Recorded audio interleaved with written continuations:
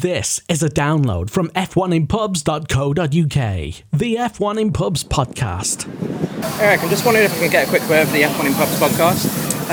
Just your view on the Pirelli situation today, what it means to you as a team.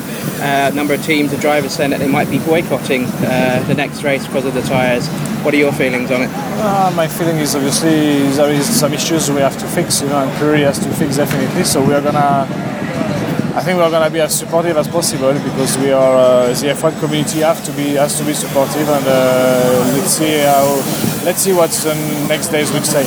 Do you think it's hypocritical of some teams to be having a go at Pirelli when they were the ones that asked Pirelli to come in and do these tyres to spice up the sport?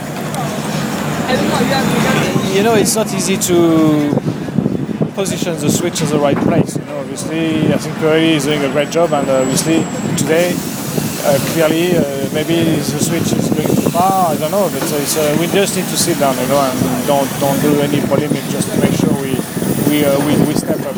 Okay, great, thanks. Cheers.